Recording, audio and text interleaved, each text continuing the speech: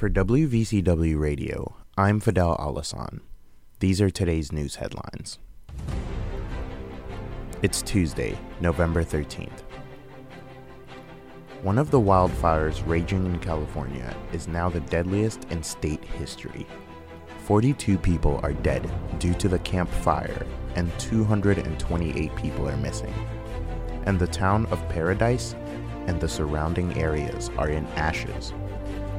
The fire has destroyed more than 7,000 structures. Legendary writer and editor and publisher of Marvel Comics Stan Lee died at the age of 95 yesterday.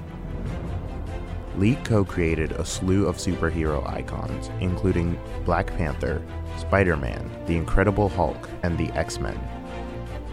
An attorney for Lee's daughter, JC, confirmed his death as fans from all over the world mourned his passing.